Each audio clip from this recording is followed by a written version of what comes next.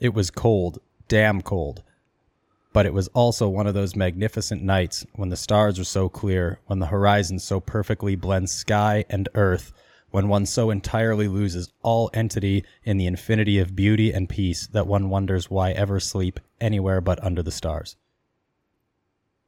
Likewise, in the course of 40,000 miles of motorcycling over the globe, it had often seemed to me that the state of civilization of any land can be adequately gauged by the condition of its roads.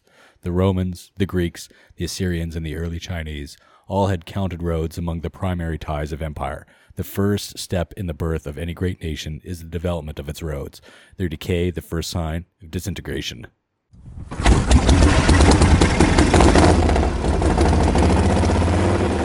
It says dirtbags in the title. We can do what we want.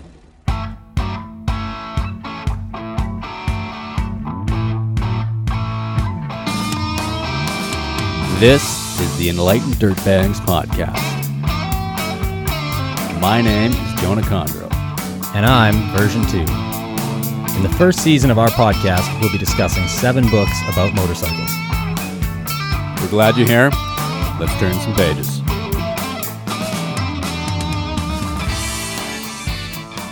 You want to start us off with this fucking badass book? Today's episode is based on Man Caravan by Robert Edison Fulton Jr. And I don't even know where to start. This guy has so many accomplishments in life. It's crazy to think that, like, you know, being one of the first people to circumnavigate the globe on a motorcycle would be enough. Yeah, he was the first guy to do it. I thought it was Carl Stearns Clancy. Oh. I believe was the first. But it's one of those things, you know, where it happened at a time where it's hard to say who the first person was because it's not all recorded that well. And also, there's been a lot of people that have been like, I did it. And then it turns out they didn't, you know, or they like went a weird route, or they basically shipped their motorcycle all the way around the world and kind of rode a little bit. I think they've both been credited with it, but I'm pretty sure, I wish I could remember. Actually, I might have this saved because they talked about Carl Stearns Clancy in Short History of the Motorcycle. And I think he did it in like 1812 or some. Oh, sorry. 1913. Only about 100 years off. Whatever. And so it would have been about 20 years earlier. Right, okay. Is when they said he did it. Well, and even just like a throwback to Short History of the Motorcycle, like they weren't even really sure when the first motorcycle was actually built. They're still kind of arguing over that date, right? So. Right. Yeah, and it's hard to verify, right? Like nowadays, any world records are set, there's like a representative there or whatever, and you have to like thoroughly prove. And it's happened all the time. It just happened recently with a new supercar. They tried to like set a world record for top speed or something like that, and it turns out they kind of faked it a little bit in a way. So like the equipment wasn't quite calibrated, so they're like 15 miles an hour slower than what it's actually showing.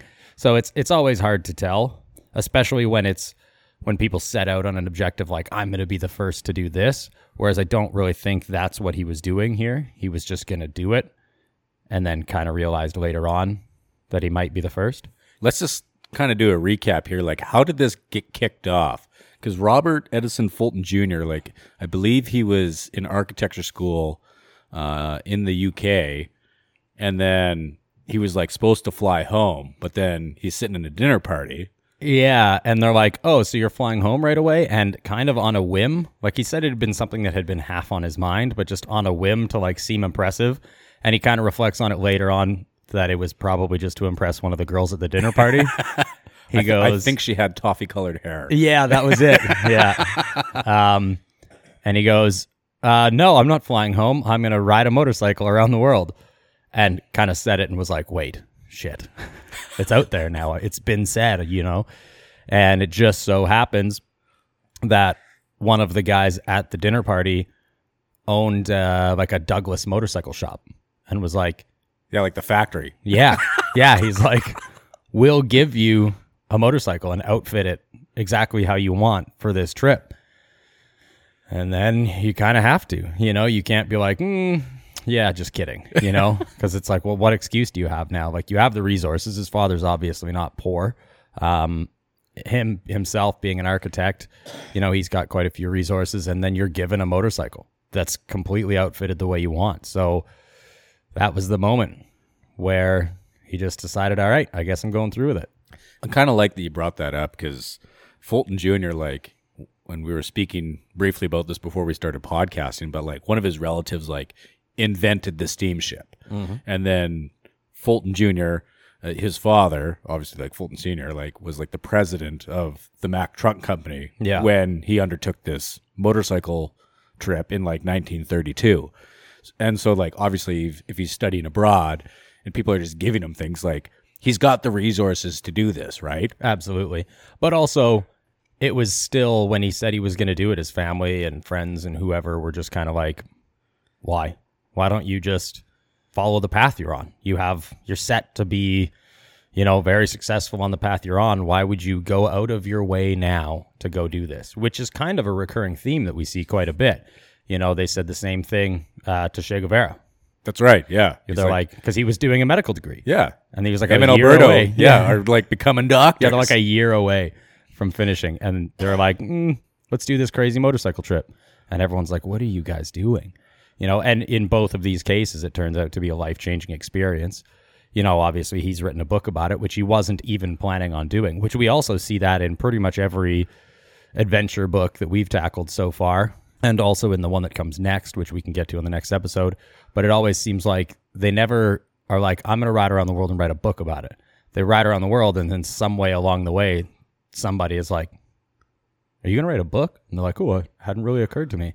Somehow, Yeah. It's crazy. It's sort of an afterthought, right? Yeah.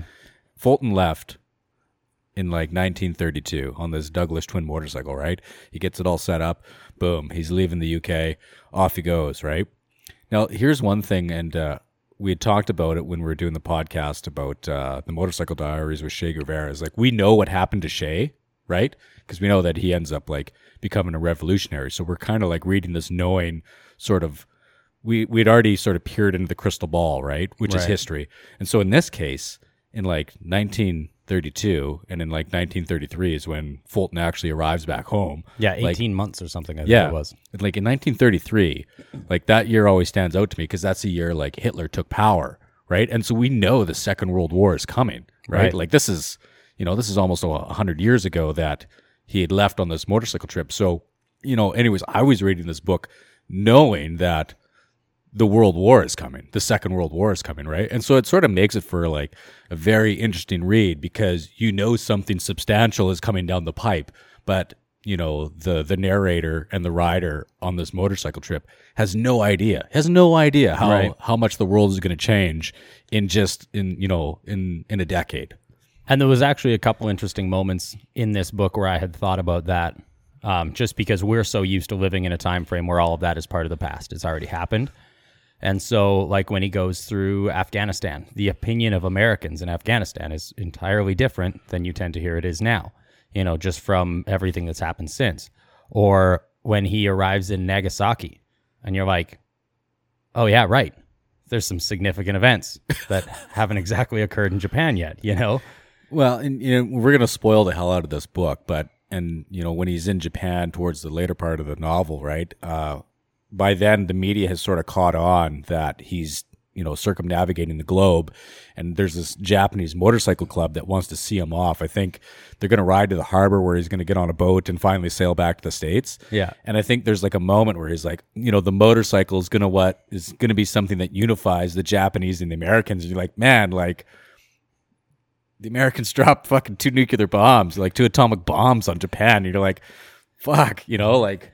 I'm sure it's a path that he never would have seen coming, and it's crazy to think like he feels like he sees the world a certain way, and there's so much to divide the world that happens very shortly after that. It'd be interesting if a guy could hear his thoughts about the way the world's changed and how he saw those places back then and how they might be now. But of course, it's another one of those scenarios where like, if you could sit down with the author, maybe we should stop reading such old books. So this is just sort of like a bit of an overview that I had, or a thought that I had about sort of like the book in its totality, is it almost seems like it reads like historical fiction. Now, I don't want to be like disparaging towards the author, and I don't want to sort of like take this book down a notch, because that's definitely not what this piece of writing deserves. But it's very much, he's the main character, obviously, he's the narrator, but there's like these weird sort of vignettes that sort of happen, right? Where he's quoting something that somebody else said on the trip. And it really makes it interesting because there's almost like little stories within a stories, right? It's like those Russian nesting dolls, like the Matryoshka dolls, right? Oh, yeah. Where you like can open it up and then there's another one. So there's like these weird moments. And the one that comes to mind, there was like a British, I don't know if he was a pilot or if he was in the military, but the plane goes down and then, or I can't remember what happens, but then like the rescue plane like breaks its landing gear trying to save this guy. And then there's like this Afghan holy man. Well, so it was two people, British guys that were just out in the middle of nowhere in Afghanistan, and obviously a dangerous place to be alone as military personnel. And they kind of found this wandering holy man. That's right, yeah.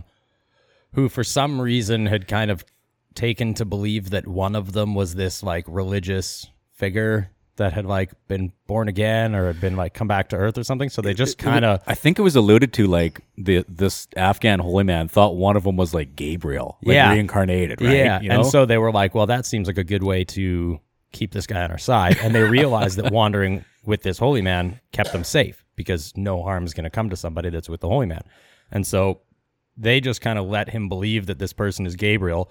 And then the rescue plane crashes because it's just like super rough territory, tears the landing gear off.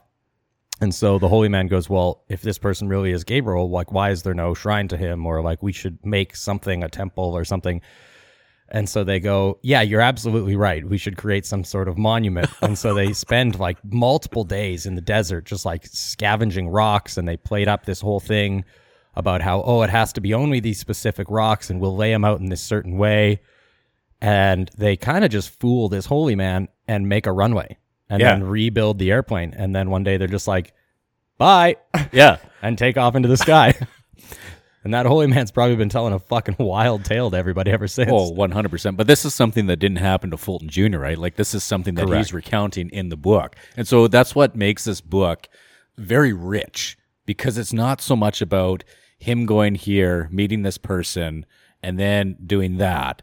There's like these like historical perspectives that are sort of peppered throughout the book. And so when I say like it sort of reads like historical fiction, what I'm trying to get at is like this is like a very sort of interesting sort of slice out of like the chronology of like history, right? Mm-hmm. And so reading it, you can kind of get like almost historical facts through the sort of myth that is being retold, the myths and the stories, right, that are being retold through the perspective of Fulton Jr., right?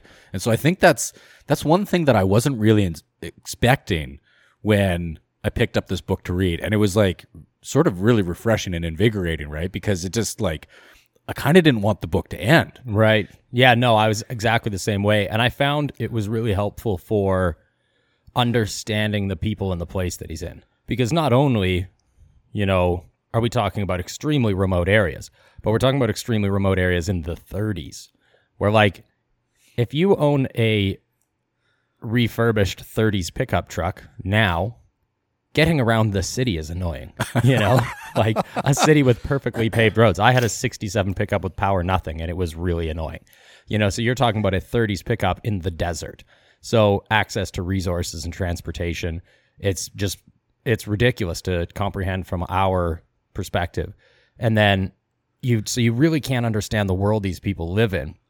And then again, we tend to look at it from the cultural perspective that we have, where we've grown up over here, which just doesn't have the same history. And so him telling these stories, like there was another one about the battle over that princess with multiple sieges had been waged. And there was kind of like a weird Trojan horse scenario that had also kind of happened. Yeah, because that was in India, right? Yeah, with retelling the story. They were like, oh, we'll send over like our princess and all of these, her like harem of maidens or whatever the term would be.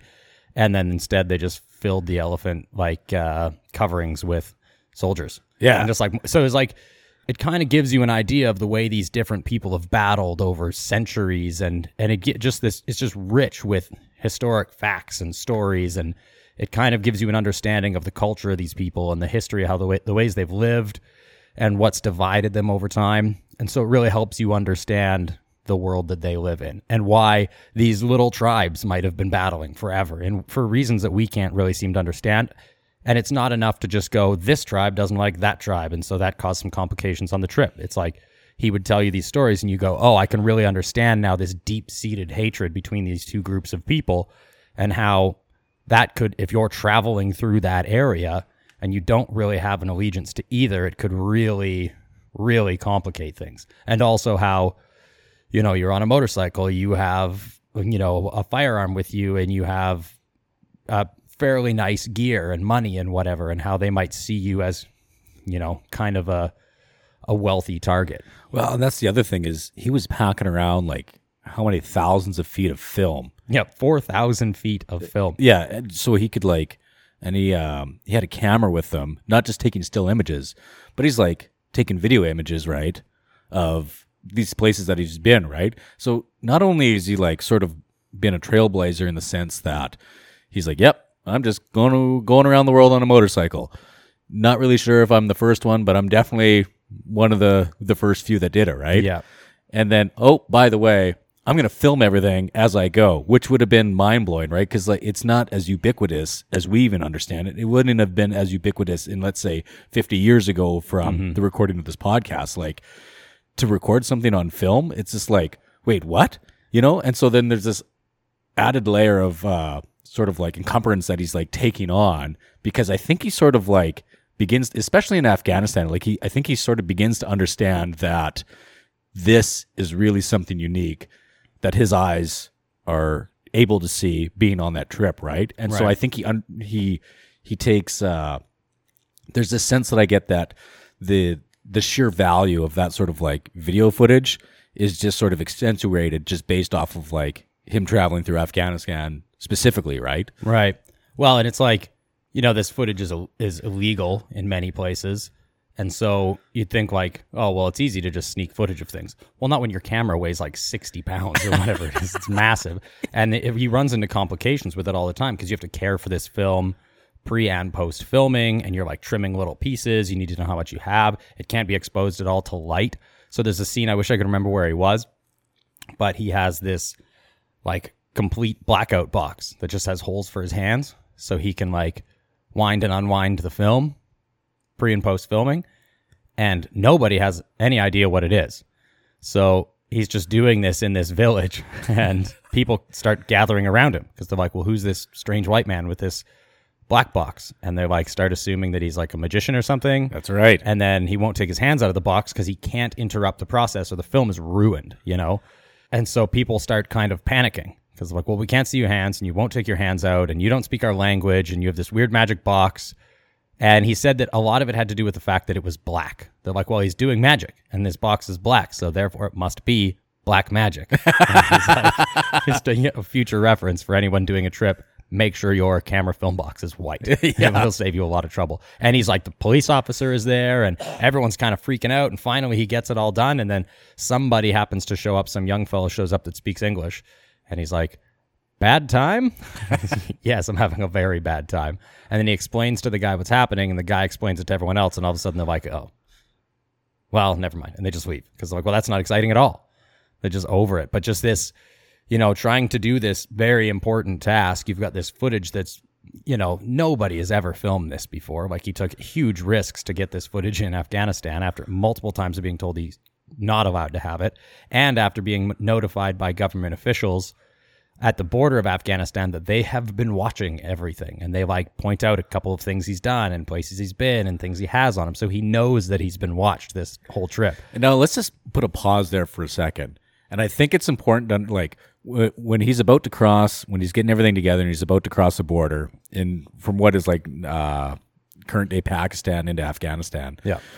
So this is like the 1930s. And this border official's like, yep, we know you've been here. We know you've done that. By the way, we also know that you're carrying a revolver. And he's like, and at this point, like, and I think you said it before we started recording, like, he doesn't need the revolver until like he uses it as like a tool, like later in the book. Yeah, it's like back in the United States, he uses it as a hammer or something because it's just fallen apart because he stored it like under his oil pan and he rode across the desert. So the revolver's just all messed up. But it just goes to show how closely he was watched, because I don't even know if he ever really pulls it out anywhere. No, that's And so it's just been hidden away under the bike to the point that he had forgotten he had it. Yeah. Until he was in the States. But like crossing this border, they're like, we know you have this. And it's like, oh, so you're really paying attention. And this is in the 30s. It's not like they have, video cameras and, cell phones or drones flying around. Yeah, it's just like how, but obviously like it's really interesting just to sort of get surprised about how information can travel, almost 100 years ago, right? On a motorcycle trip.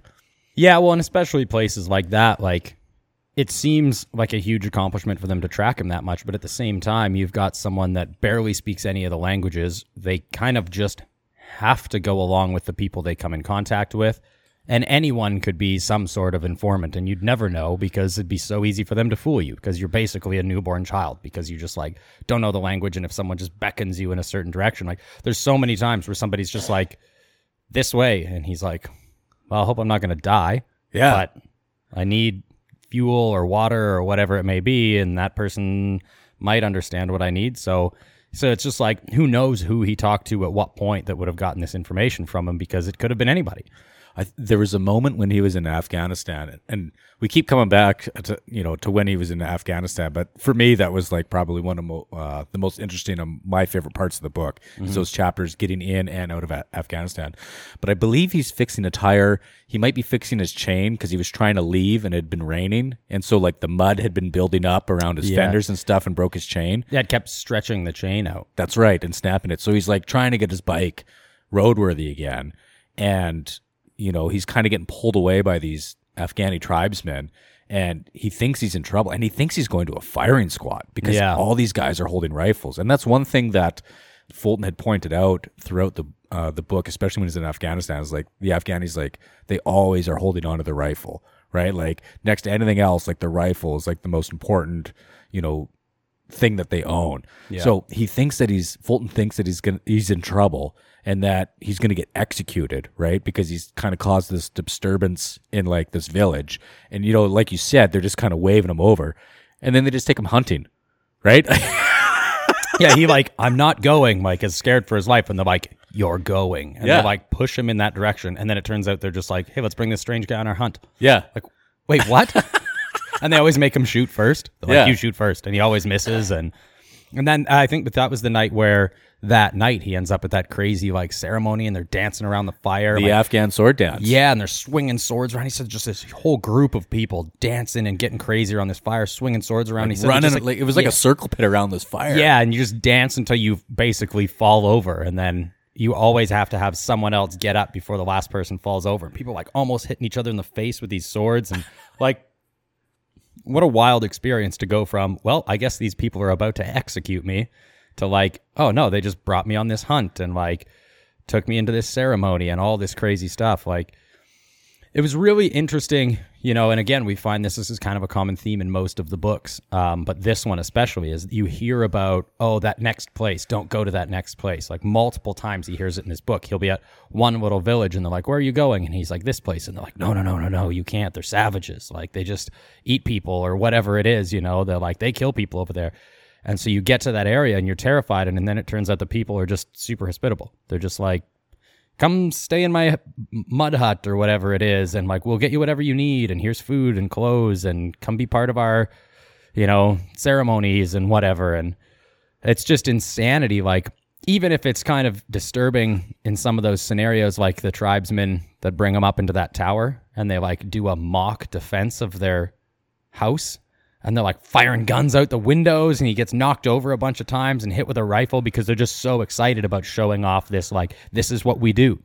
We defend our house, and then we go attack people at other houses. And like, it's just so crazy. He's just terrified the whole time. And then someone gets so worked up about pretending that they end up shooting a goat or something. That's right. Yeah. And then they're just like, oh, kind of bummed out that they shot this goat. Yeah. Right? And they're like, well, I guess that's dinner, but they're just in such a frenzy, So it's these crazy scenarios where you're like, these people live wild lives, like that we could never even begin to understand.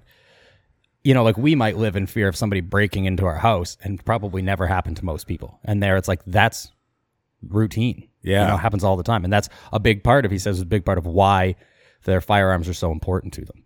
And there was an interesting point where he's trying to get his bike into Afghanistan, and they're like, well, it's illegal to ride this pass. That's right, the Khyber Pass. Yeah, they're like, it's illegal to ride motorcycles here. And he's like, well, that doesn't make any sense. You can drive it. They're like, yes, no motorcycles. So it turns out that a while before that, somebody had been riding a motorcycle through that pass. Another foreigner, kind of unaware of, the way the people lived there.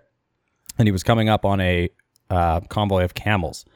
And the motorcycle scared the camels, so the camel kind of like bucked a little bit, and it almost knocked this one tribesman's rifle off the camel. And so the tribesman reaches for the rifle, because again, it's their most precious thing that they own.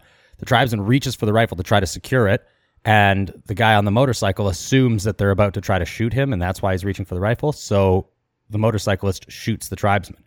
And they're like, these tribesmen are like, well, no, we need blood for blood, essentially, right? Yeah, and because they call it blood money. Yeah. Well, and they said there was, what is it, like an eye for an eye and 2 teeth for one or something like that, where it's like, it's not just like, oh, you shot one of our people, we shot one of your people. It's always like, you shot one of our people, we shoot 2 of your people. Like, that's just kind of how it's just this crazy tribal feud that's been going on forever. And so the Afghanistan government just said, yeah, no motorcycles. Like, not no traveling, just like you can go in a car. Not anything about no foreigners with weapons, just this ridiculous rule of no motorcycles. And he does end up getting through, which is actually a really funny story, because he goes to the guy at the consulate or wherever it is that he goes to talk to. Because there's several, keep in mind, there's several checkpoints as you're sort of coming through this Khyber Pass into Afghanistan, right? For sure. And so he goes to, talk to whoever he needs to talk to. There's a translator there, and he goes, I've been told no too many times, and I don't want this translator to present my story because it could be kind of misconstrued, and then I'm just going to get a no. So he asks if the official speaks English, and the translator says no, and he okay, well, what about like French or German? And he goes, oh, yeah, he speaks German. And so the official's like, yeah, German. So he goes, oh, well, so do I. So this is perfect. I don't need the translator. I'll tell him myself. So he goes through...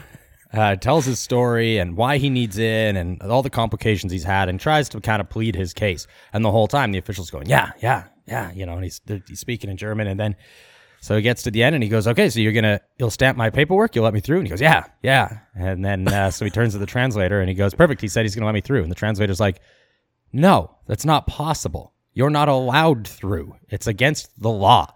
And you also can't ride a motorcycle through. Like, there's no way you're getting through. And he goes, well, that guy just said, yeah. So they talk a little bit in their own native language, and it turns out that the official just wanted to show off that he speaks German, but it turns out the only word he knows is yeah.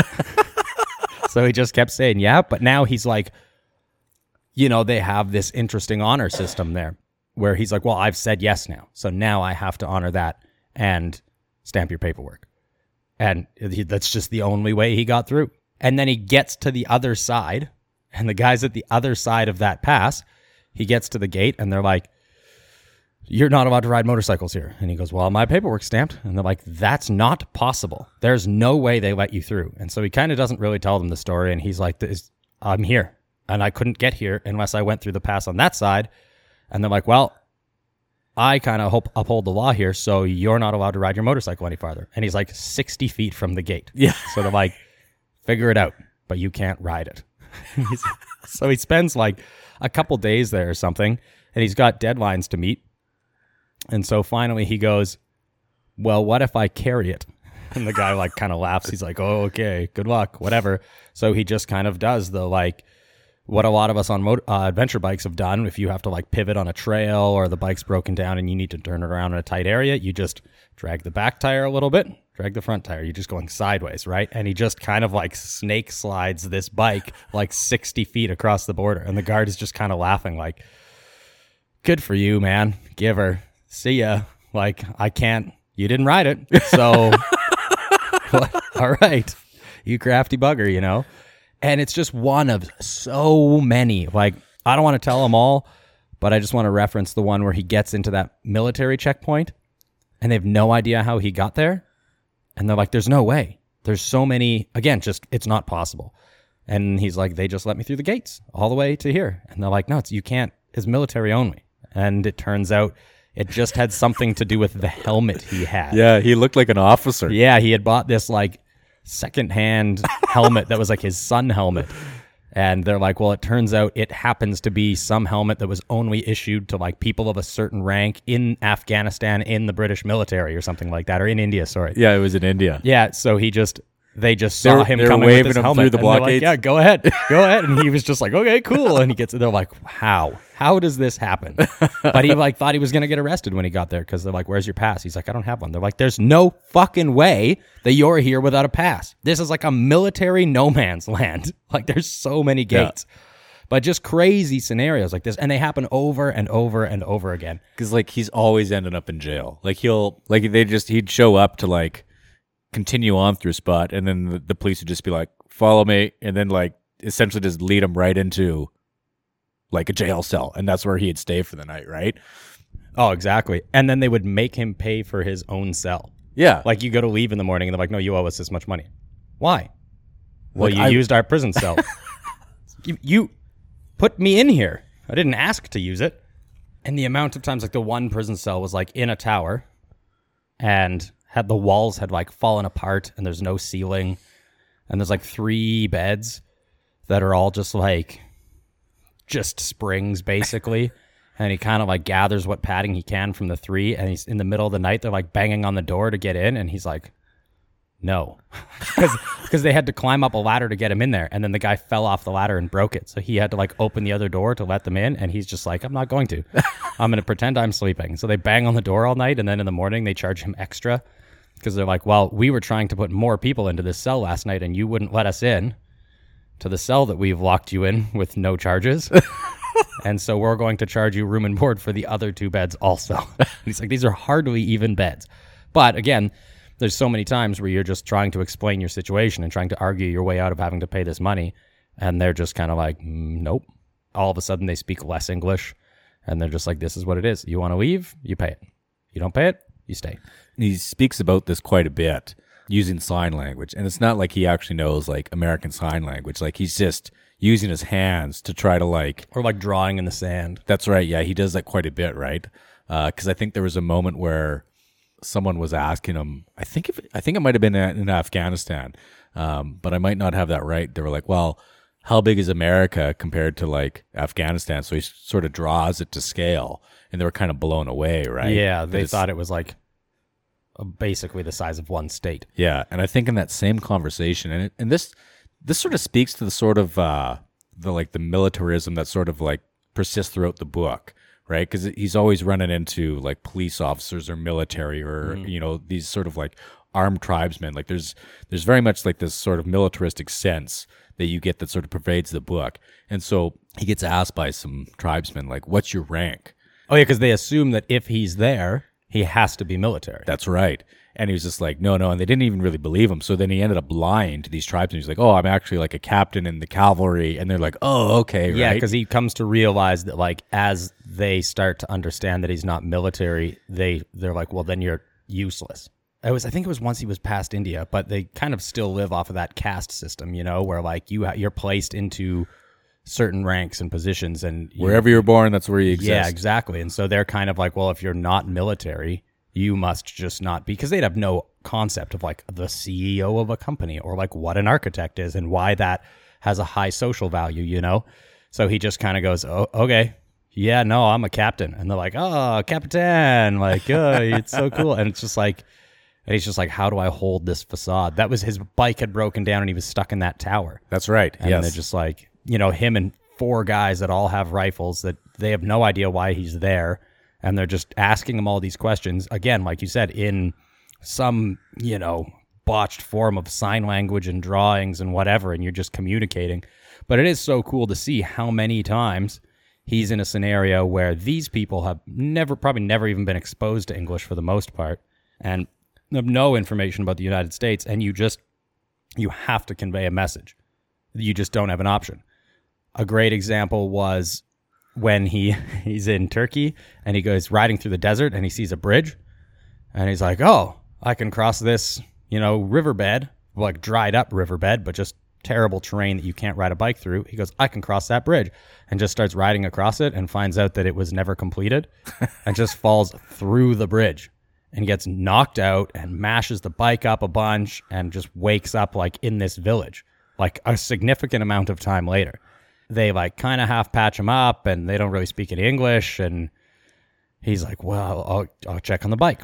And he checks the bike and he notices like a significant oil leak. And he's like lost most of his oil and he's able to fix the leak, but he needs oil to get to the next place. And so he's just like, how do I convey this message? And he tries forever. And at first they kind of try to figure it out and then they just lose interest eventually. And I think like, it was the kids. Yeah, the adults kind of leave. And then eventually one of the kids is like, I understand. You know, like he's drawing pictures and trying to like get drops of oil off the bottom of the oil pan and try to let them feel it. And one of the kids runs away and brings back this jug. And he's like, and again, like it's like a clay pot jug kind of thing, right? It's not a container of motor oil as we would imagine it. And he realizes that the local tribesmen will make oil out of mustard seed. So it's mustard oil. And he goes, well, it kind of has some lubricating properties. I don't have any other option. So I'm just going to do this. And he pours it into the motor, starts the bike, and then realizes that, you know, combustion and mustard oil creates mustard gas. So he's like riding across the desert, basically just a motorized war crime. And if he like stops and idles in his own exhaust, he's just going to die. That's right. It's like, but it got him there. Yeah. And it was just this like archaic drawing in the sand and weird sign language. And these kids finally were like, I think I know what you're saying. And they because it's like a game to them. And he said most of the time it was the kids that tend to figure it out. That's one thing about being in a situation where you're clearly out of your element. Like obviously an American, like riding across the world, right?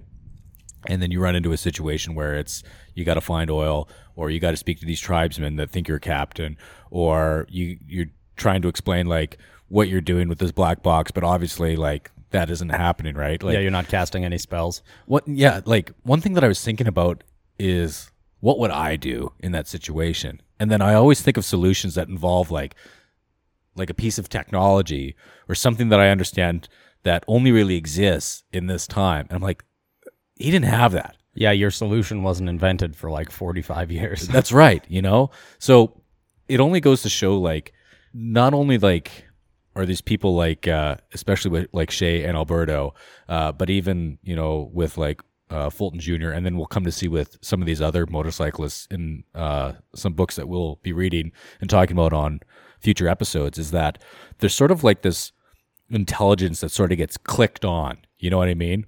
And it's almost like this sort of like innate ability to figure stuff out, because if you're presented with a problem, sort of like theoretically, right? Like, what would you do if you broke down in the desert? It's like, well, I'm not actually in the desert. I'm not actually broke down. So you really don't have a full understanding of that situation. And that's one thing that I really appreciate about reading a book like Man Caravan, is that you kind of see like this sort of like road trip sort of street smart sort of come up, right? In a way that you don't really expect. Yeah, it's like your problem-solving skills are born out of necessity. That's right. Because it's like literally your options are figure it out or stay here and die. Yeah. You know, it seems like it's really desperate and you seem like, oh, how many times can you be in that scenario and not actually die? But it seems like every time there's some solution or like an extreme amount of luck.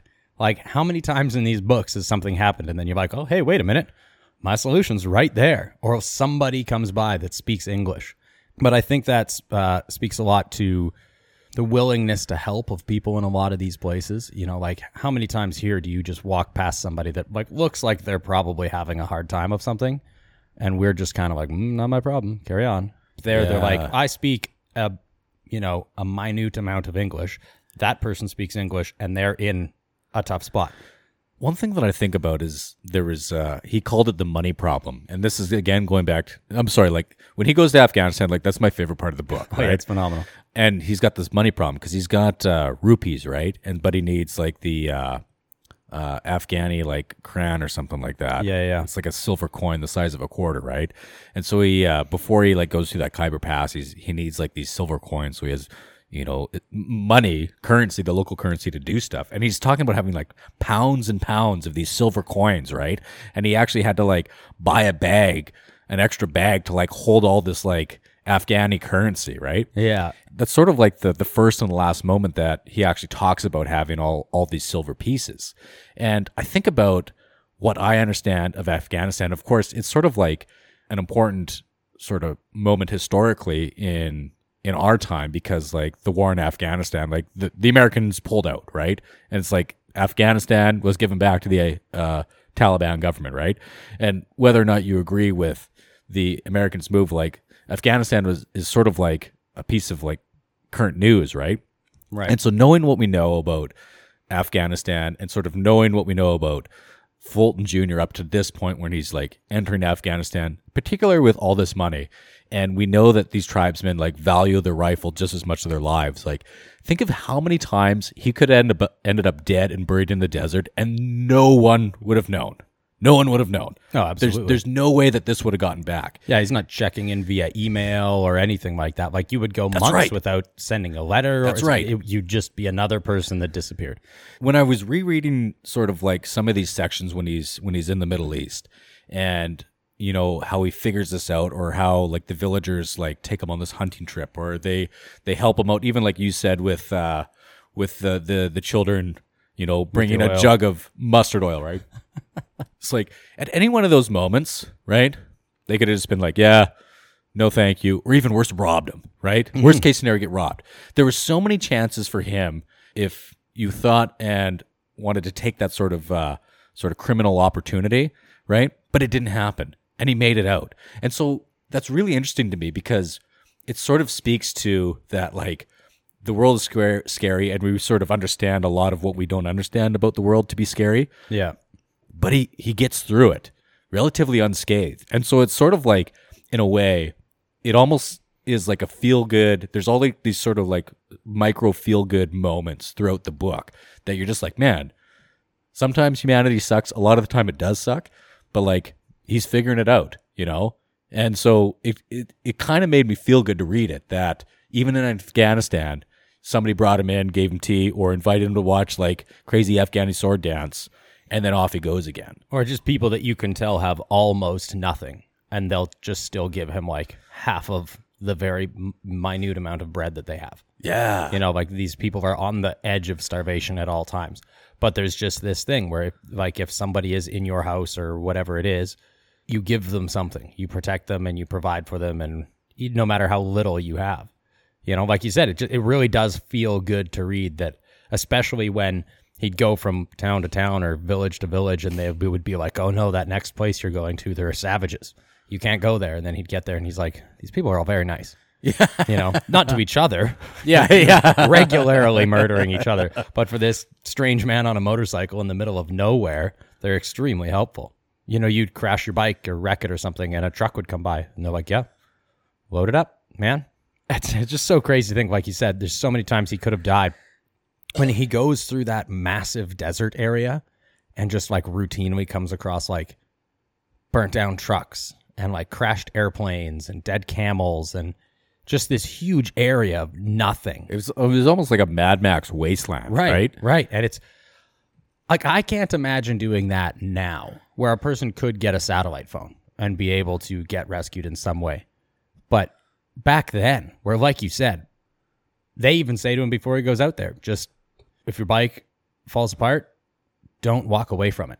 Yeah. Because this area is so massive that you just have to hope that somebody's going to come by, and the likelihood of them seeing just a single person wandering around is very small. You're just going to look like a little rock somewhere. They're not going to pay attention. But at least if you're with your motorcycle, your collective mass is big enough for somebody to be like, maybe there's something over there, and come by. But they're like, even then, your chances are so small. And he's just like, all right, off we go. It's like, it's so crazy. Like the stories he's hearing of people being robbed in this area and just like left naked with broken down vehicles and all of their things taken in the middle of the desert. I mean, I'm sure he probably felt a lot more intimidated than he expresses in the book, but it's just crazy to think that for the most part, he's like, all right, well, thanks for telling me. Here we go. I would imagine most people would have turned around. Oh, yeah. And it's just, it's always again and again, he finds out that when he, undertakes these tasks that seem daunting, every time somebody's there to help him.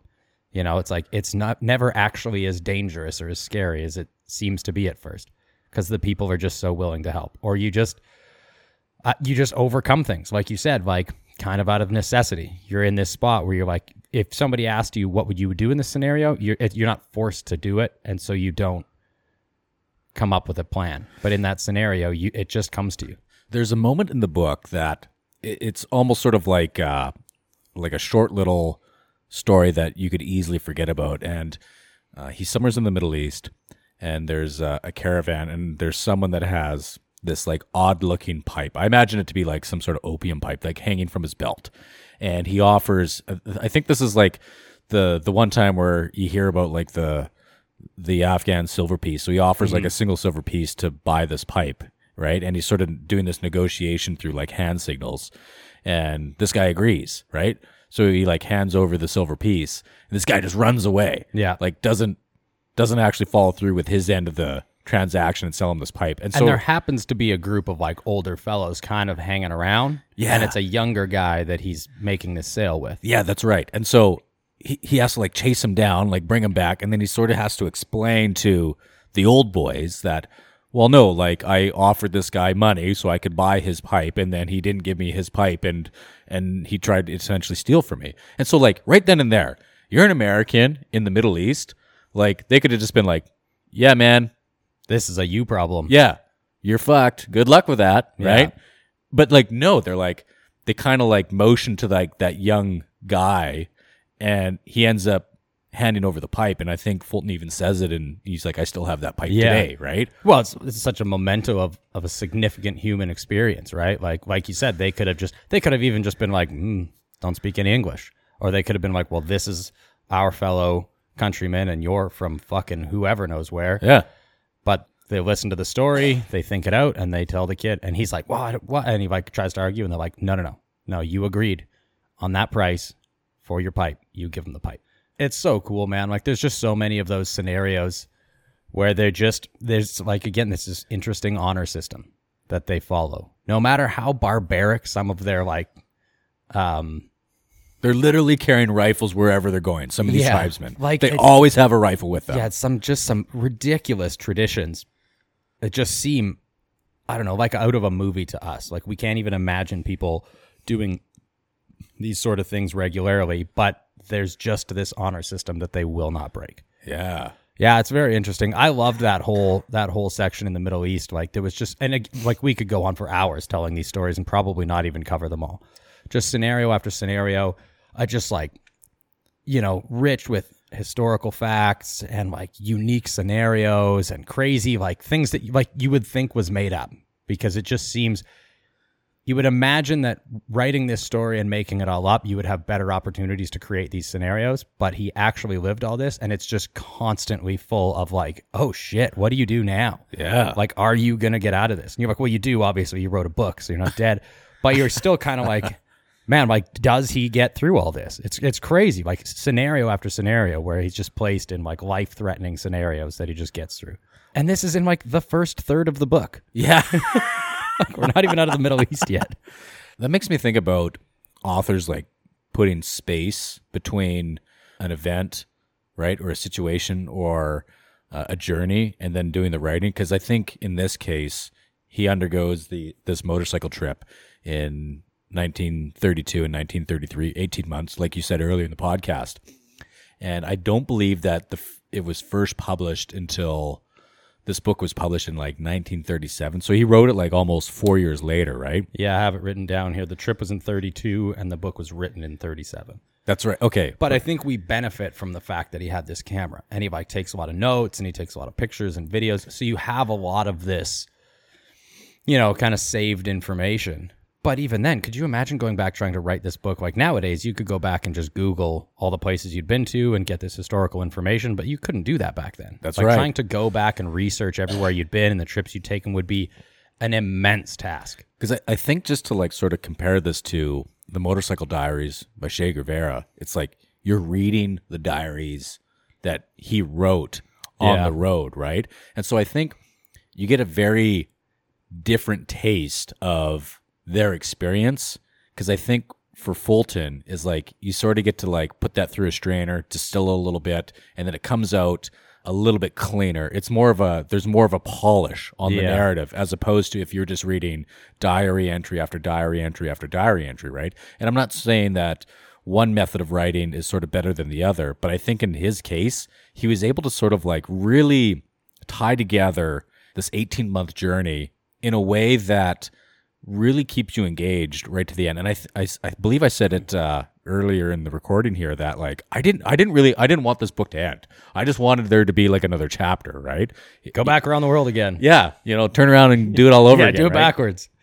This is one of my favorite books I've ever read. Like, I just didn't want to stop reading it. And then, like you said, you get to the end and you're like, oh man, I wish there was more. And the crazy thing is like, this is just what he put in the book. There's so many other things. 18 months is a long time. And it's not a huge book, you know? I do believe in I think in sort of like a bit of the biography of Fulton that follows his book. I think he does end up making a film out of like all the footage that he took. So that'd be really cool. Yeah, I think he did make a film.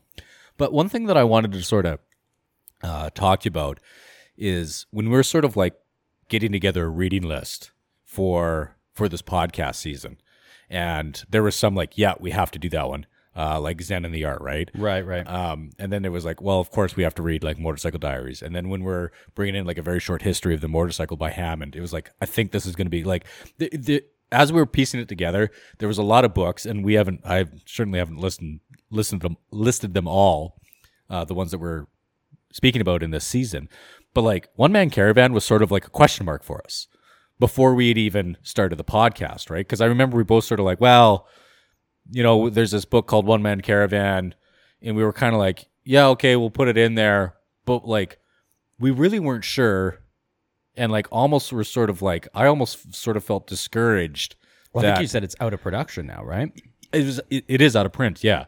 And so one thing that I sort of wanted to like ask you is like, and it already sort of has been answered in these last few minutes, but like in hindsight, like how did you feel just like judging this book by its cover versus like how do you feel it now, right? Well,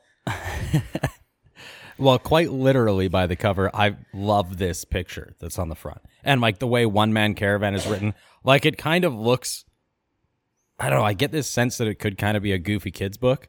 That's right. It like, almost looks cheap. And right? And this picture is like this old, like sepia tone picture of a guy like kind of waddle walking this motorcycle through this heavy sand. And he's got this goofy helmet on and shorts with knee-high boots. And like, I even have a note from one point, one of my sticky notes that just says, what is happening with that outfit? Like the whole, like it just looks like such a cartoon cover. And so you don't really understand how rich this book is until you get into it.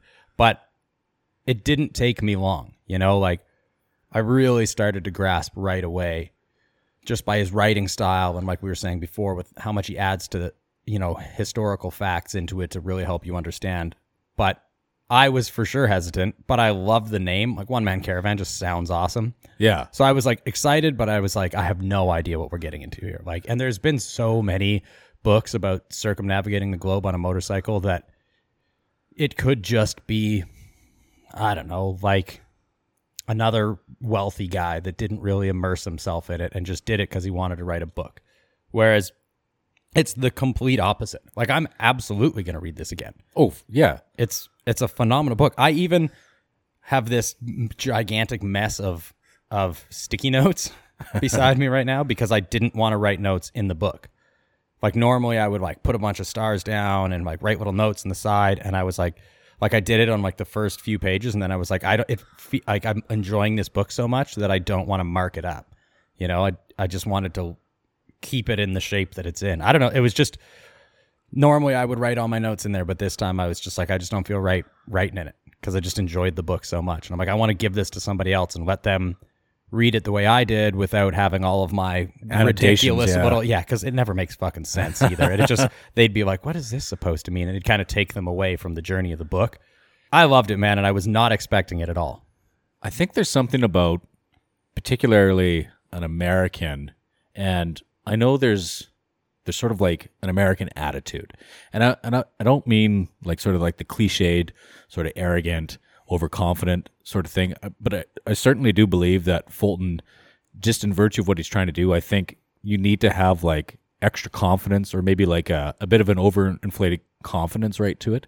And so I think that there's something about him and the fact that he is an American and that he has been studying abroad and that he does come from, it sounds like a bit of money, right? You don't really know how well off he is, but I think you sort of understand that, you know, he certainly does have to ride to certain cities and towns so that he could like receive another, it's not an e-transfer, it'd be like some sort of a money transfer. It's money. Well, I think it's money that was shipped ahead of time. That's like, right. It's right. actual physical money that had been like mailed ahead that he could pick Right. up along the way. And so I think too that is an important element to this, because he doesn't necessarily lean on the fact that he's well off.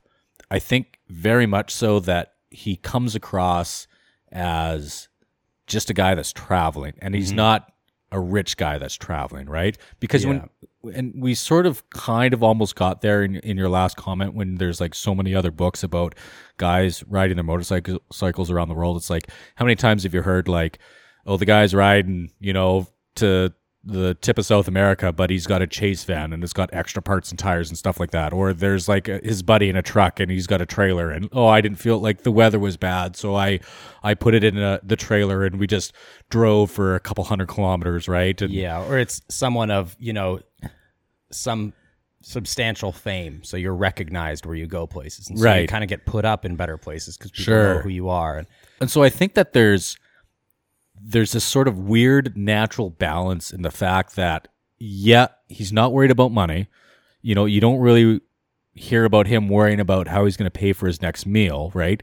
He might be worried about where he's going to find that meal, but you know he's got the funds to do it. But on the flip side, though, like when his chain comes off, or he's stuck in the mud, or he falls through that bridge, right? Or any of the other numerous things that occur to him that would sort of like make a sensible person just like turn around and go home. It's not like he's calling in daddy to help me out, like, you know, send a Mack truck or send one of those steamships, right? Right. To come get me. And so I think there's sort of like there's this nice sort of honesty about it, where I think at any moment you understand that he could just, you know, send a telegram and essentially get pulled out of there, right? Because sure. right, but he doesn't do that. And I think that's sort of like there's an extra bit of respect that I get for him, because just knowing that, man, if you're done and you've lost weight and you're sick or you're beat up or whatever, that you could just like get a hold of somebody and get does out. reach that point, right? He ends up getting jaundice in Baghdad. That's right. Yeah. 7 weeks in a hospital in Baghdad because he got jaundice. Like, for a lot of people, That would be it. that's get me out. But he just gets through it and has his own unique experiences because of that, you know? But there was one specific thing that kind of connects to this I thought was a little bit interesting, was in Beirut when he needs a new tube for his tire. And he goes and sees that mechanic, and he ends up finding an Englishman, of all people, with some goofy store name. I wish I could remember the name of the shop, but he said he saw the name and was like, oh, that's got to be an Englishman. So in the middle of nowhere, where you'd never expect this English mechanic. And he goes and talks to this guy, and the guy helps him out and helps him get the tube, and it's kind of hard to find. And then at the end of it, they give him the price, and he's like the mechanic's expecting him to barter. And he goes, I'll just pay you full price. And the guy ends up giving him the tube for free because he's willing to pay full price. He goes, everybody comes through here and wants everything for free because they're on a budget, or they just want you to haggle or whatever. He goes, the fact that like you appreciate that I'm doing you a favor here and helping you out, and you're willing to pay full price or even more if you can, just because you appreciate what I've done for you here, I'm going to give you the tube for free because you didn't ask for it for free.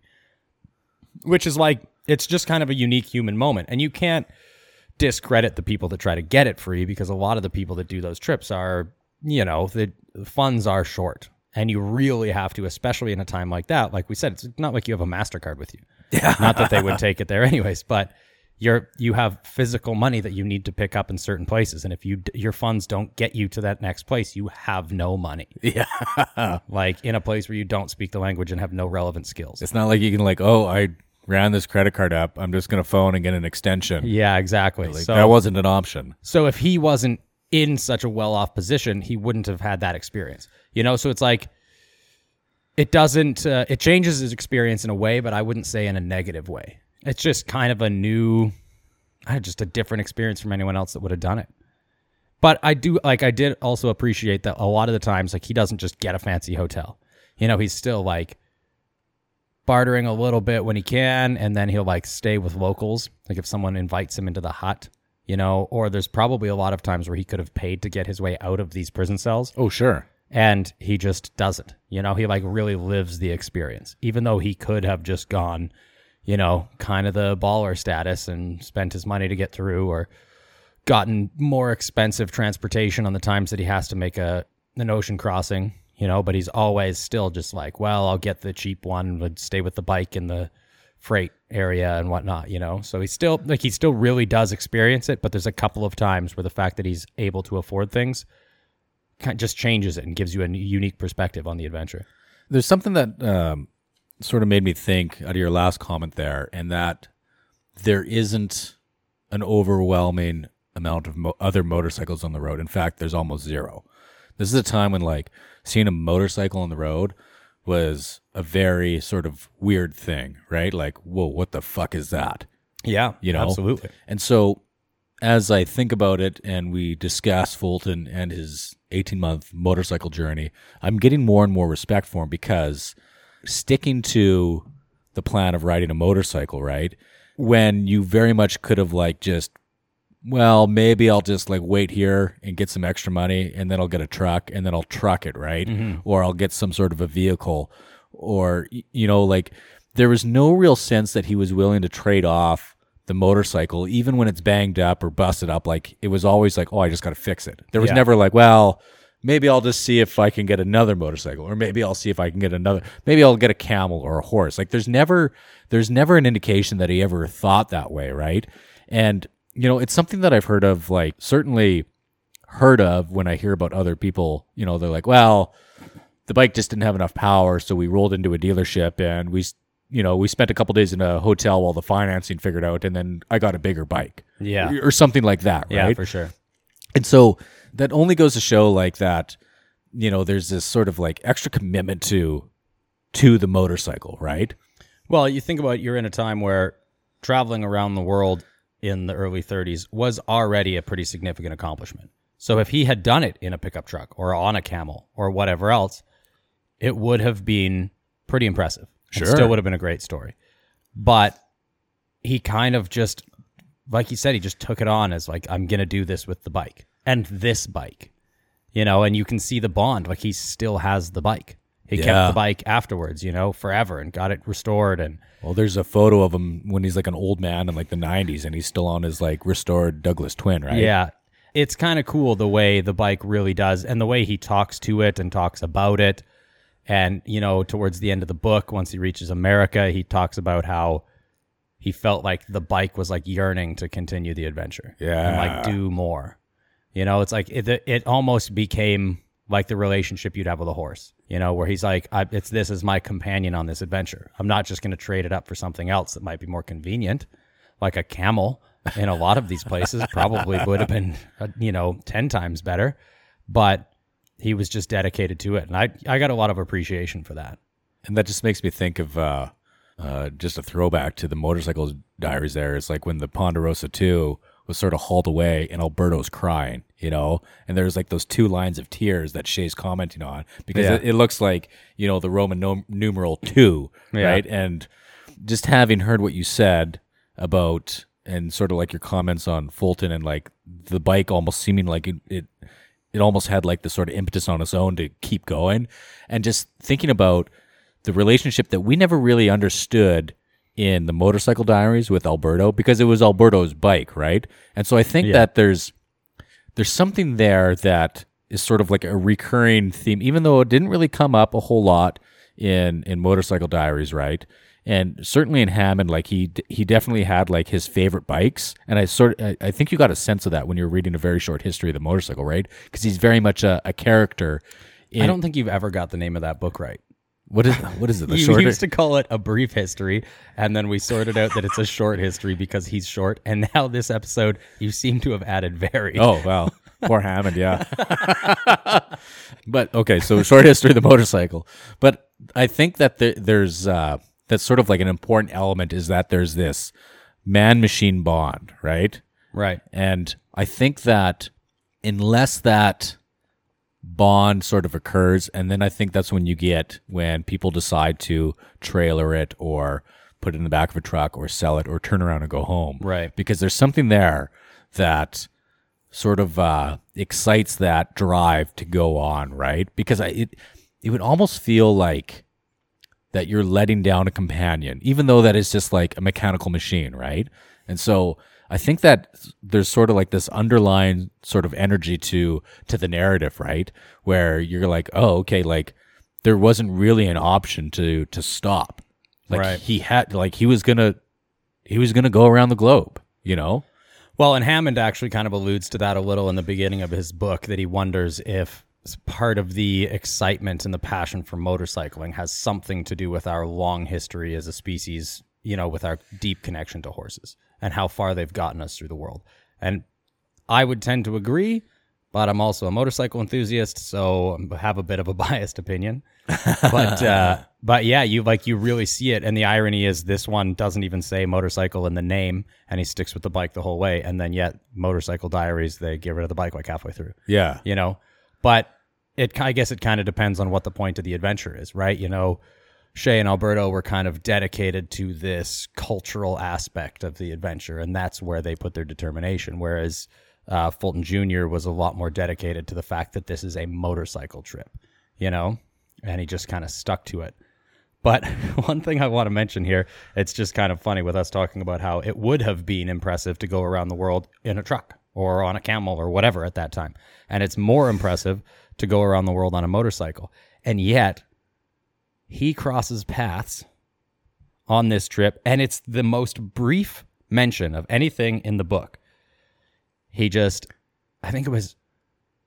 can't remember where he was going into. Maybe when he was going into Pakistan. He talks about crossing the border. Oh, no, sorry. I believe it was the Yugoslavian Bulgarian border. And he just gets through, and then he goes, at the end of the chapter, he goes, and then I was approaching this, you know, light on the horizon. And as I got closer, I realized that it was a man walking backwards with a light on his shoulder. And that's basically all it says. That's it. It turns out that was Plenty Lawrence Wingo, who is credited with the world record for the greatest extent of reversed pedestrianism. What a phrase. Right. He attempted walking around the world backwards. It just makes me wonder, what is wrong with us?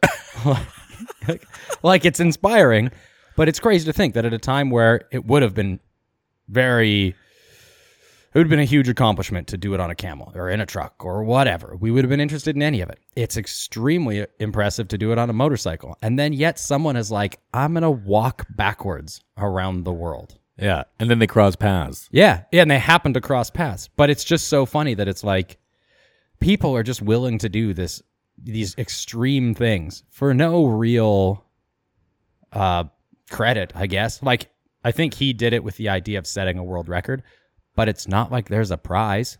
It's not like, hey, congratulations, man, you walked backwards the farthest. And I wish I could remember like all the statistics on it.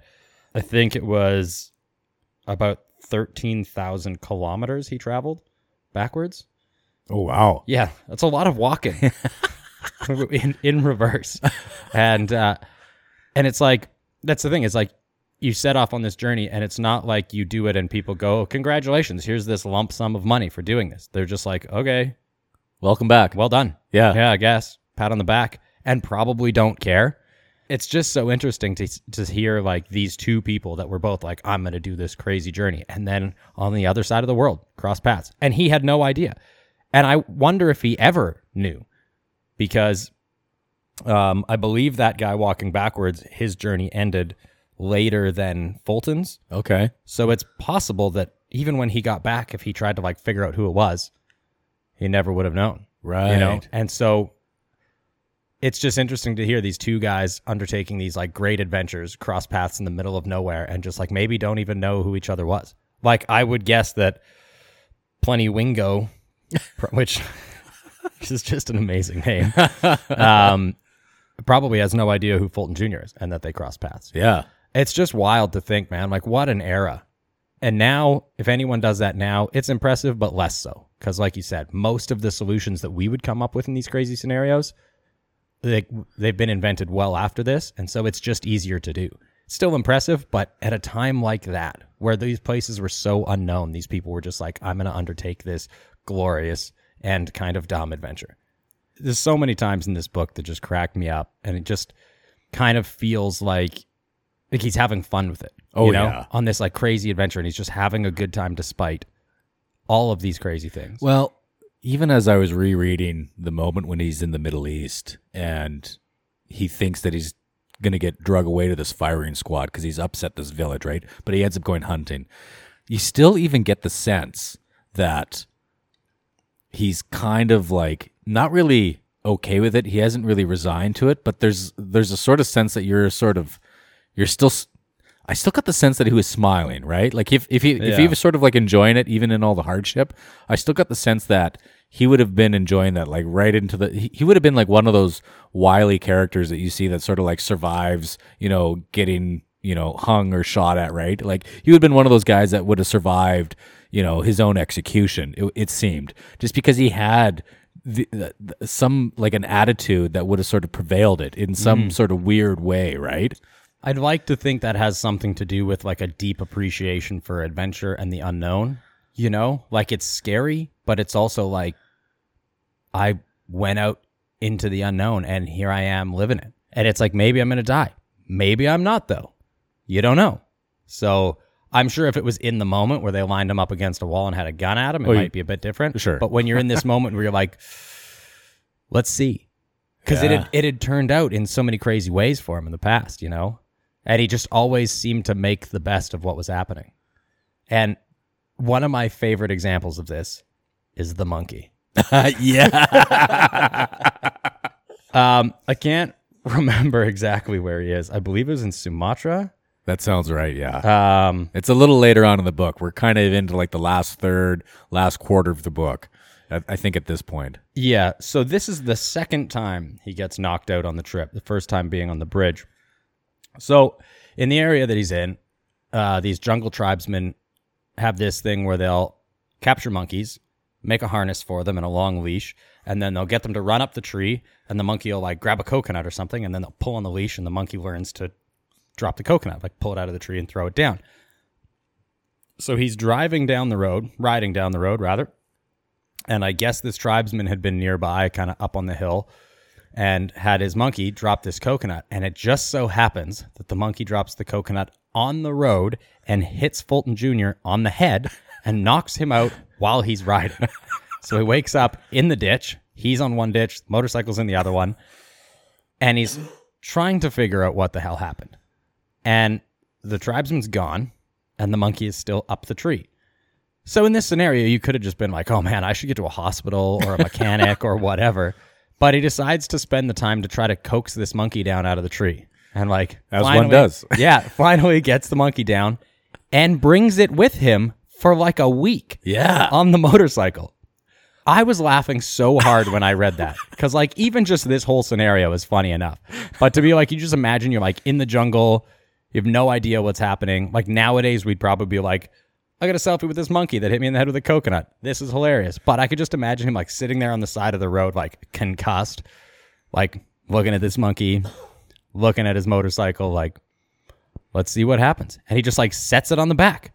Like this mostly wild monkey. Yeah. Just sets it on the back and goes for a ride. And the monkey's like, yeah, cool, man. To me, like, you imagine riding down these crazy jungle roads, which are already terrifying enough, but now you have to worry about what is this wild animal on my back going to do while I'm riding? Well, and I think that's sort of what causes him to sort of like let the monkey go back into the jungle. He's like, I don't know, like this thing might start decide that like, oh, I want to run the throttle now or something, right? Well, and he said you could see it like kind of learning what he was doing. Right. And it it seemed too okay with it. And he's like, this thing might just start my bike and ride away. So he finally just released it into the jungle. But he's had this monkey for like 7 days. Yeah. I thought that was amazing, man. Just like take a scenario that could have been the end for anybody's trip. Like you're crashing a motorcycle, you get knocked out, you're quite injured. The bike seemed to be mostly okay, but some damage. And then you're just like, I'm taking this monkey with me. He just has so much fun through all of these crazy scenarios. Like it's on the same road that he's riding down the road and he comes around this blind corner and there's these 2 tribesmen carrying a house, like a leaf and branch house. That's right. Like a hut, but they're carrying it like across the road and they go to like try to run to either side of the road. They're like, oh, we'll just get the house to the side of the road. But they both run opposite directions and just drop the house in the middle of the road. And he like couldn't decide if he'd be able to stop in time. So he just kind of like ducked and gave her shit and just rode through the front door and blew out the back wall of the house. Like most people would lay the bike down. And he's like, well, this is going to be sweet. Like there's just so many times he does this crazy shit and just having a blast. And I feel like he really thoroughly enjoyed this no matter what.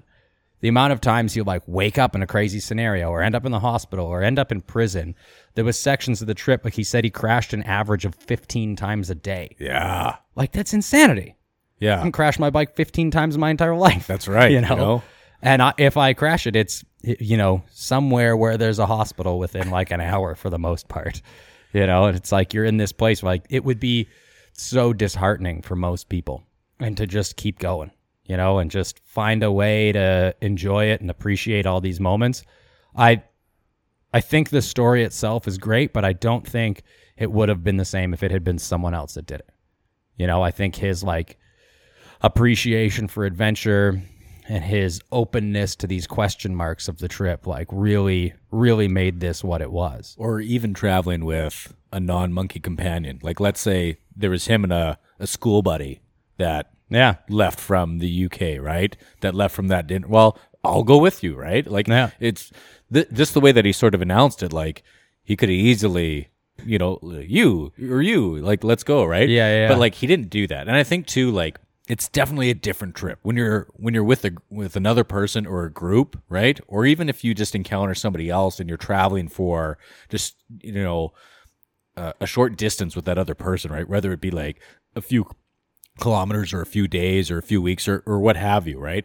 But he's for the most part like he's just by himself and he's just figuring this out mile per mile, right? Mm-hmm. Like and I know we've already touched on this, like the finance thing, that aside, right? But like he's still finding it within himself just to like power through all of this.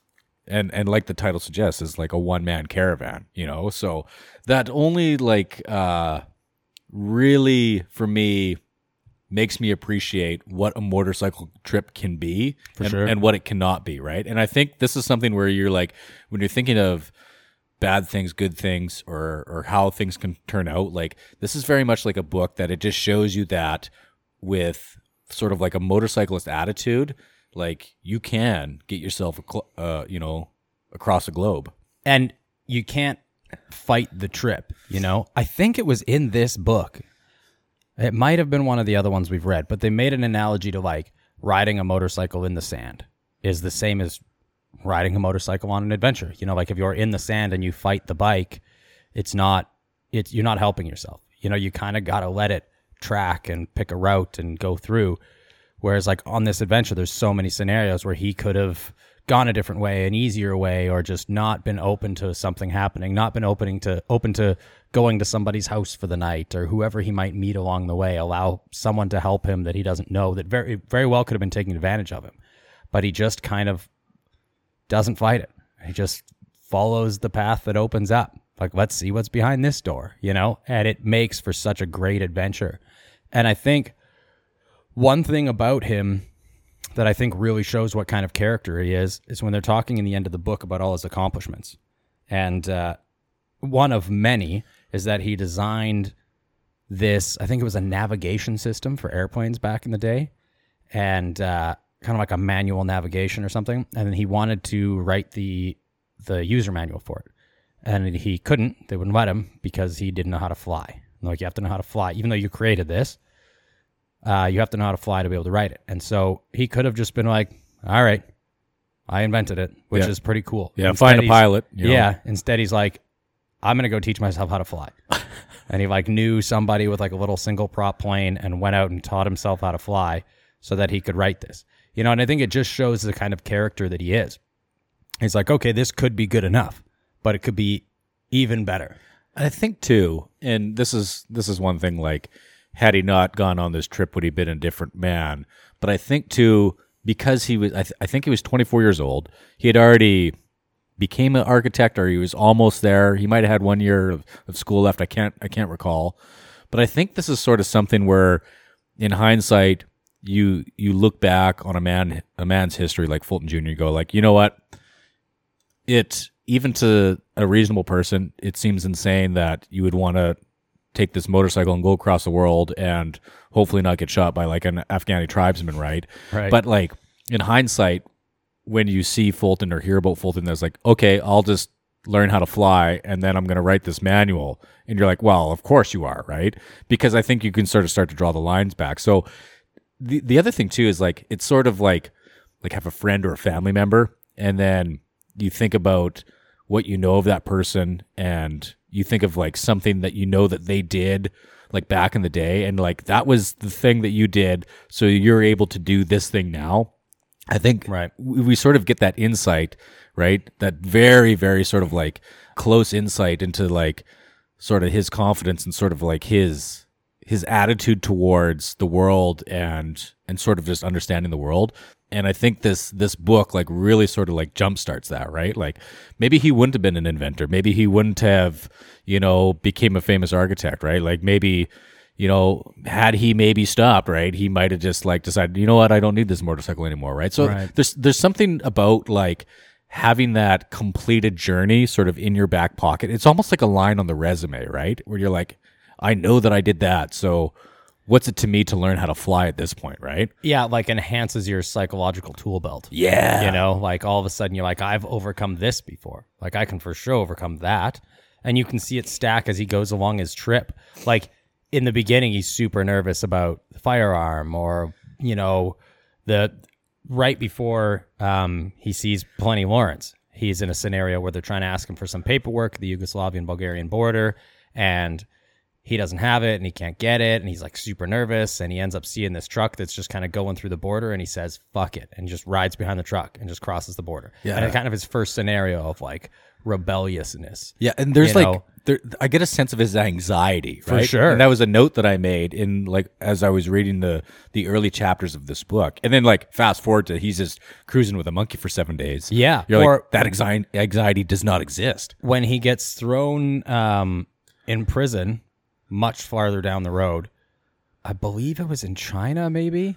Anyways, he's thrown in prison and they haven't given him a reason why. And they've treated him quite poorly. It's not like most scenarios where they're like, oh, we're not going to tell you, but you're just new to this area and it's suspicious, we're throwing you in prison. Like they came to a little restaurant pub thing he's at, asked for him by name and drug him there. That's and then right. stripped him when he got there. And so he's like, this is ridiculous. How could they treat me like this? I've done nothing wrong.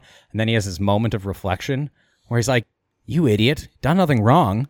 You've illegally smuggled a firearm over every border you've crossed. Multiple times you've just blown through a border without saying anything.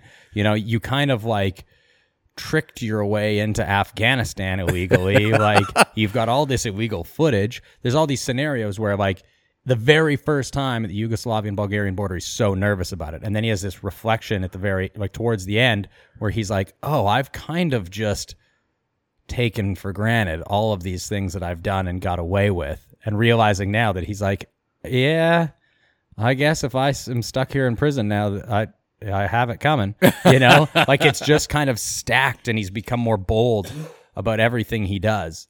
As every time he does one of these things, it's just he's like able to overcome the next thing in a little bit more of a bold way. He's just grabbing another gear, For sure. in his boldness. Yeah. The funny thing is, though, is like we've talked so much about these dangerous scenarios that he's been in and how he like kind of skates by. And yet he never really lands in any real trouble until he gets back to the States. Yeah. He goes all the way around the world, smuggling an illegal pistol, taking all this illegal video footage and all this shit, like just a bunch of different scenarios. And then he gets back to the States and somebody steals his motorcycle. Yeah. He's gone around the world in some of the most scariest places people could imagine. And nothing happened. The bike was fine. He left it in all kinds of crazy places. And a bunch of times he thought he was going to get murdered or someone was going to steal all the stuff. And it just never happened. And then somebody steals the bike in the States. And he's like, you've got to be kidding me. And you hear that a bunch, like the long way round. They went all the way around the world on their two BMWs, and then they got rear-ended by a Honda Civic outside Red Deer, Alberta. Like no problems all the way around the world until there. Henry Rollins has talked a bunch about him traveling the world, and he gets back home, and that's where he runs into the problems. Like we always have this fear of like running into problems in these unknown areas, but it's almost never those places where the trouble happens. That's right. It's so funny, like just to see it over and over again happening in all these adventures.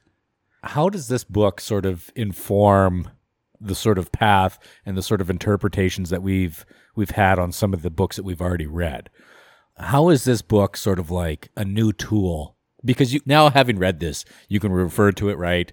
You can recall stuff from it. And we've already sort of done that. We've already made comparisons to some of the other books that we've read in this season, right? But like, where do you think like the weight of this book, like how do you think that that's going to sort of like impact sort of what we've already read and what we're going to read? I think reading this book makes me glad that we read Short History of the Motorcycle first, because like we've said, we've referenced that a lot. Like Hammond reflects on a man's connection to the machine, and it really does help you understand in these scenarios why he would stick to this and whatnot. One thing I'm worried about, though, is that I really enjoyed this book. It sets the bar high. For sure. Like not even just as a motorcycle book, but as like, I'm a big fan of history, and you get so much cool history out of this, of different places all around the world. Like it feels like a whole bunch of like 10 different history books in one. Yeah. Because you just get all this cool information and all these old stories and from all of these different countries around the world. It's going to be hard for anything after this to kind of compare to Fulton Jr.'s adventure here. Like I'm going to read this a bunch of times, and I've already, as soon as I finished, I texted like a bunch of people. I was like, man, I got a book for you to read. And I texted like 10 people, and then I'm like, shit, I have one copy of this book.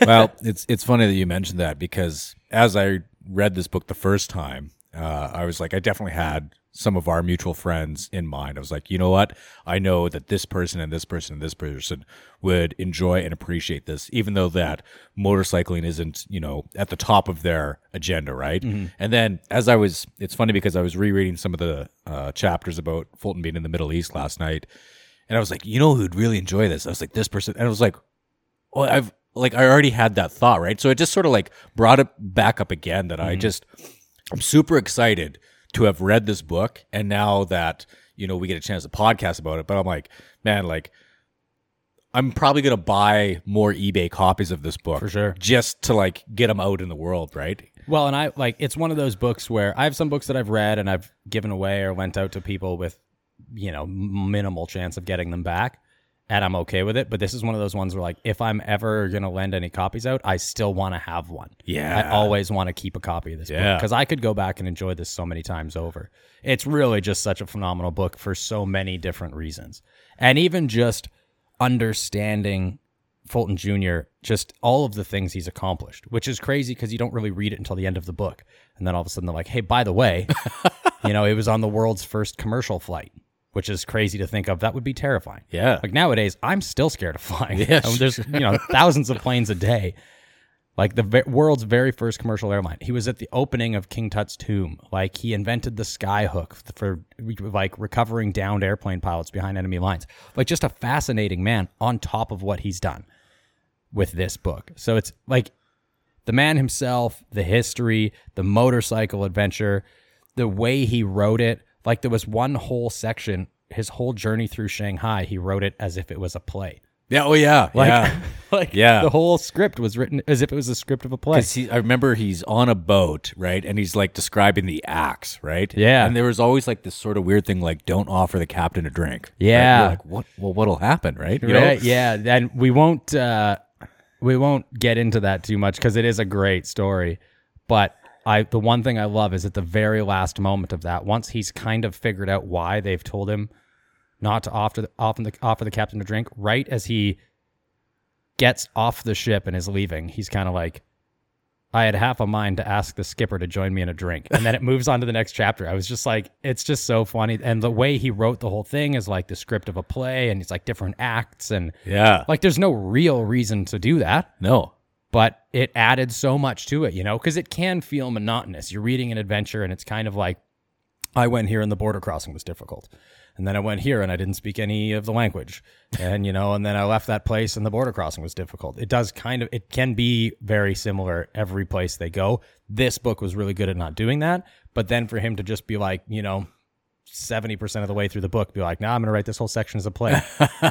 All right, man, cool. And I had a blast with it. It feels very fun. So you never get tired of it. It's just a great book. It's going to be really difficult for anything after this to kind of hit that mark. That's one thing that I'm sort of picking up on is like, if you're interested in Robert Edison Fulton Jr. as someone who you want to know more about their biography, this is a good book to read.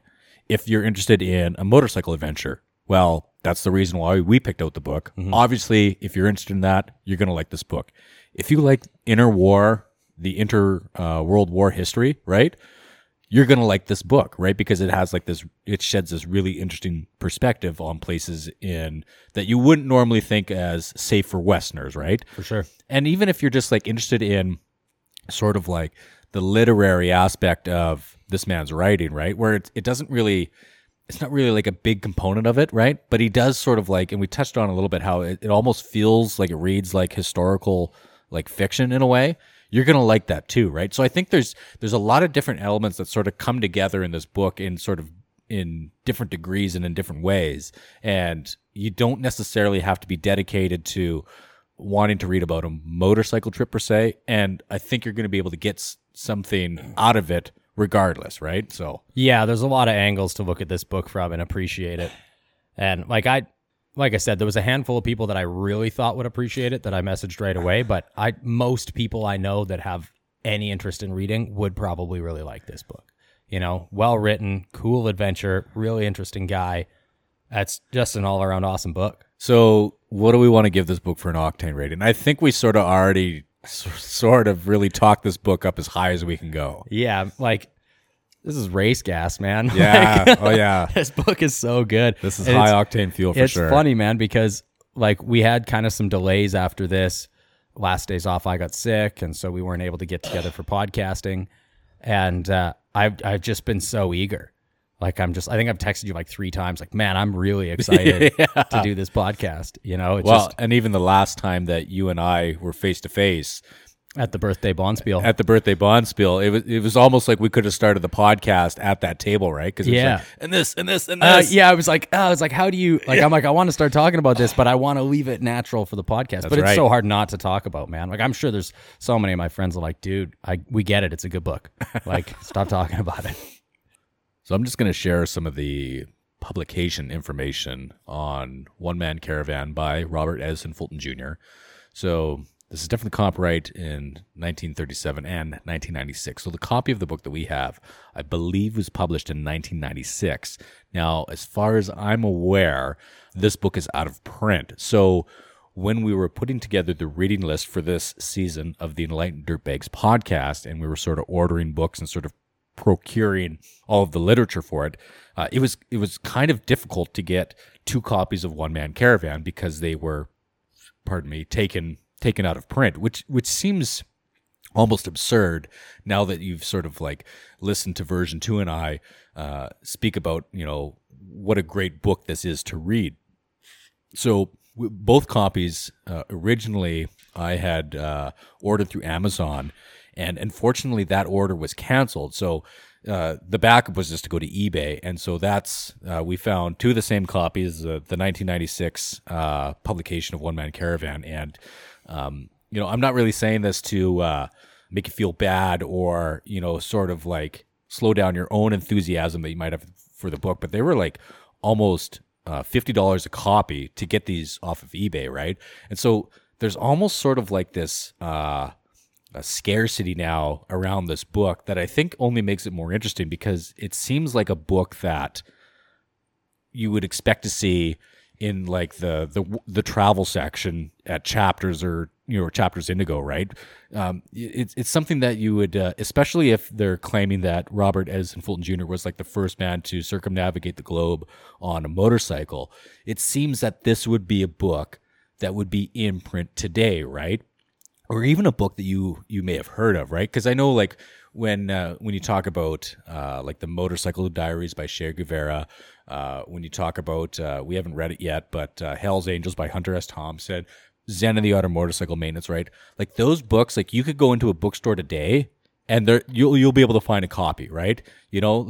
Certainly some edition of those books you'll be able to find. But this one, it's sort of like this. I don't really understand it, probably because I'm not like a book marketer and I don't really understand like business, but like it seems to me that this would be a book, One Man Caravan, that you should be able to find today, but it isn't. But it also sort of adds to that sort of that excitement when you discover something and it's really, really good and you're like, I don't understand why this isn't everywhere, right? It's like back in the day when you were like buying like used CDs and you just like took a chance on like an album that you're like, well, I'm not sure, but I'm going to take it home. And then you just like love every song, right? That's sort of the feeling. Yeah. That's sort of the feeling that I get having now read One Man Caravan by Fulton Jr. Yeah. This was a lucky score, especially with, like you said, it being hard to come by and a little bit more expensive than the other books. We could have just been like, there's so many other books we could get from the store. We could have just been like, this one's not that easy to get, so we'll go with something else. But both of us are now sort of these burgeoning avid readers, right? We both like books, right? We especially like books about motorcycles. And so when I hear about, and this sort of plays into, we tried answering this question earlier, like, why were we sort of like suspicious of this book even before we started recording this podcast? And part of the reason why is it was out of print. And usually when books are out of print, that means they're garbage. Or there was some controversial thing. That's right. Like got the book canceled, so to speak. Yeah, exactly, right? But there was none of that. I didn't really know enough about the author, Fulton Jr., and I certainly didn't do really any research other than, can we get this book, can we not get this book, right? And so having known that there was something about this that sort of like caught our interest, and then now knowing that it's out of print, you're sort of like, well, is this just a bad book? And I definitely had those apprehensions. And then as you're reading it, right, because you're kind of like approaching it cautiously. Yeah. You're like, okay, here we go.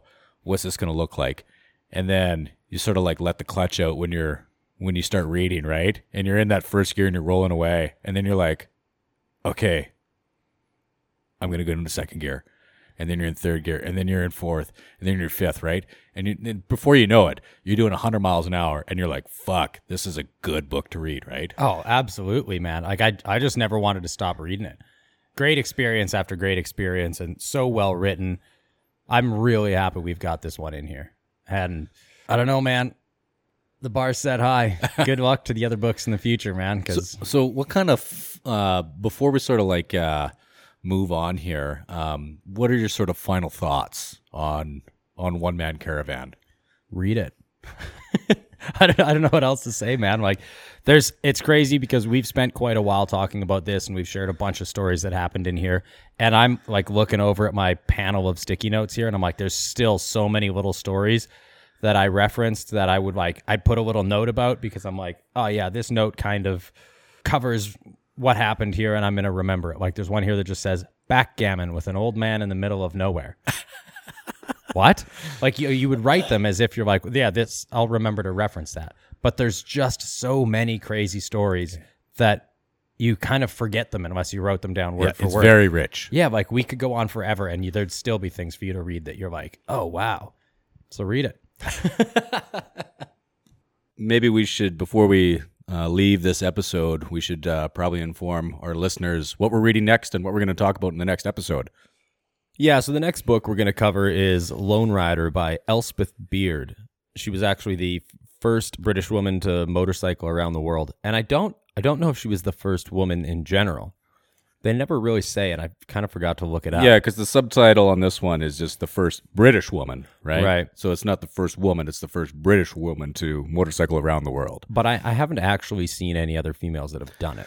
Yeah, this is sort of, I guess before we leave this episode off, we can kind of like, this book just sort of popped up and we were like, well, there's a lot of dudes riding motorcycles. We should probably read a book about a lady riding a motorcycle. I think that was sort of our reasoning for this one. Absolutely. And I mean, kind of think we picked the right one. It really does highlight the difference between a man and a woman on solo travels like that. Yeah. Like big time. Like kind of shockingly, sometimes you're just like, oh, Jesus Christ. So that's what we're doing on the next episode. And I guess I'll start like, if you want to reach out, and I encourage that you do, probably the easiest way to get a hold of me is just at Jonah Condro, all one word, on Instagram. Just send me a message and let me know what you think.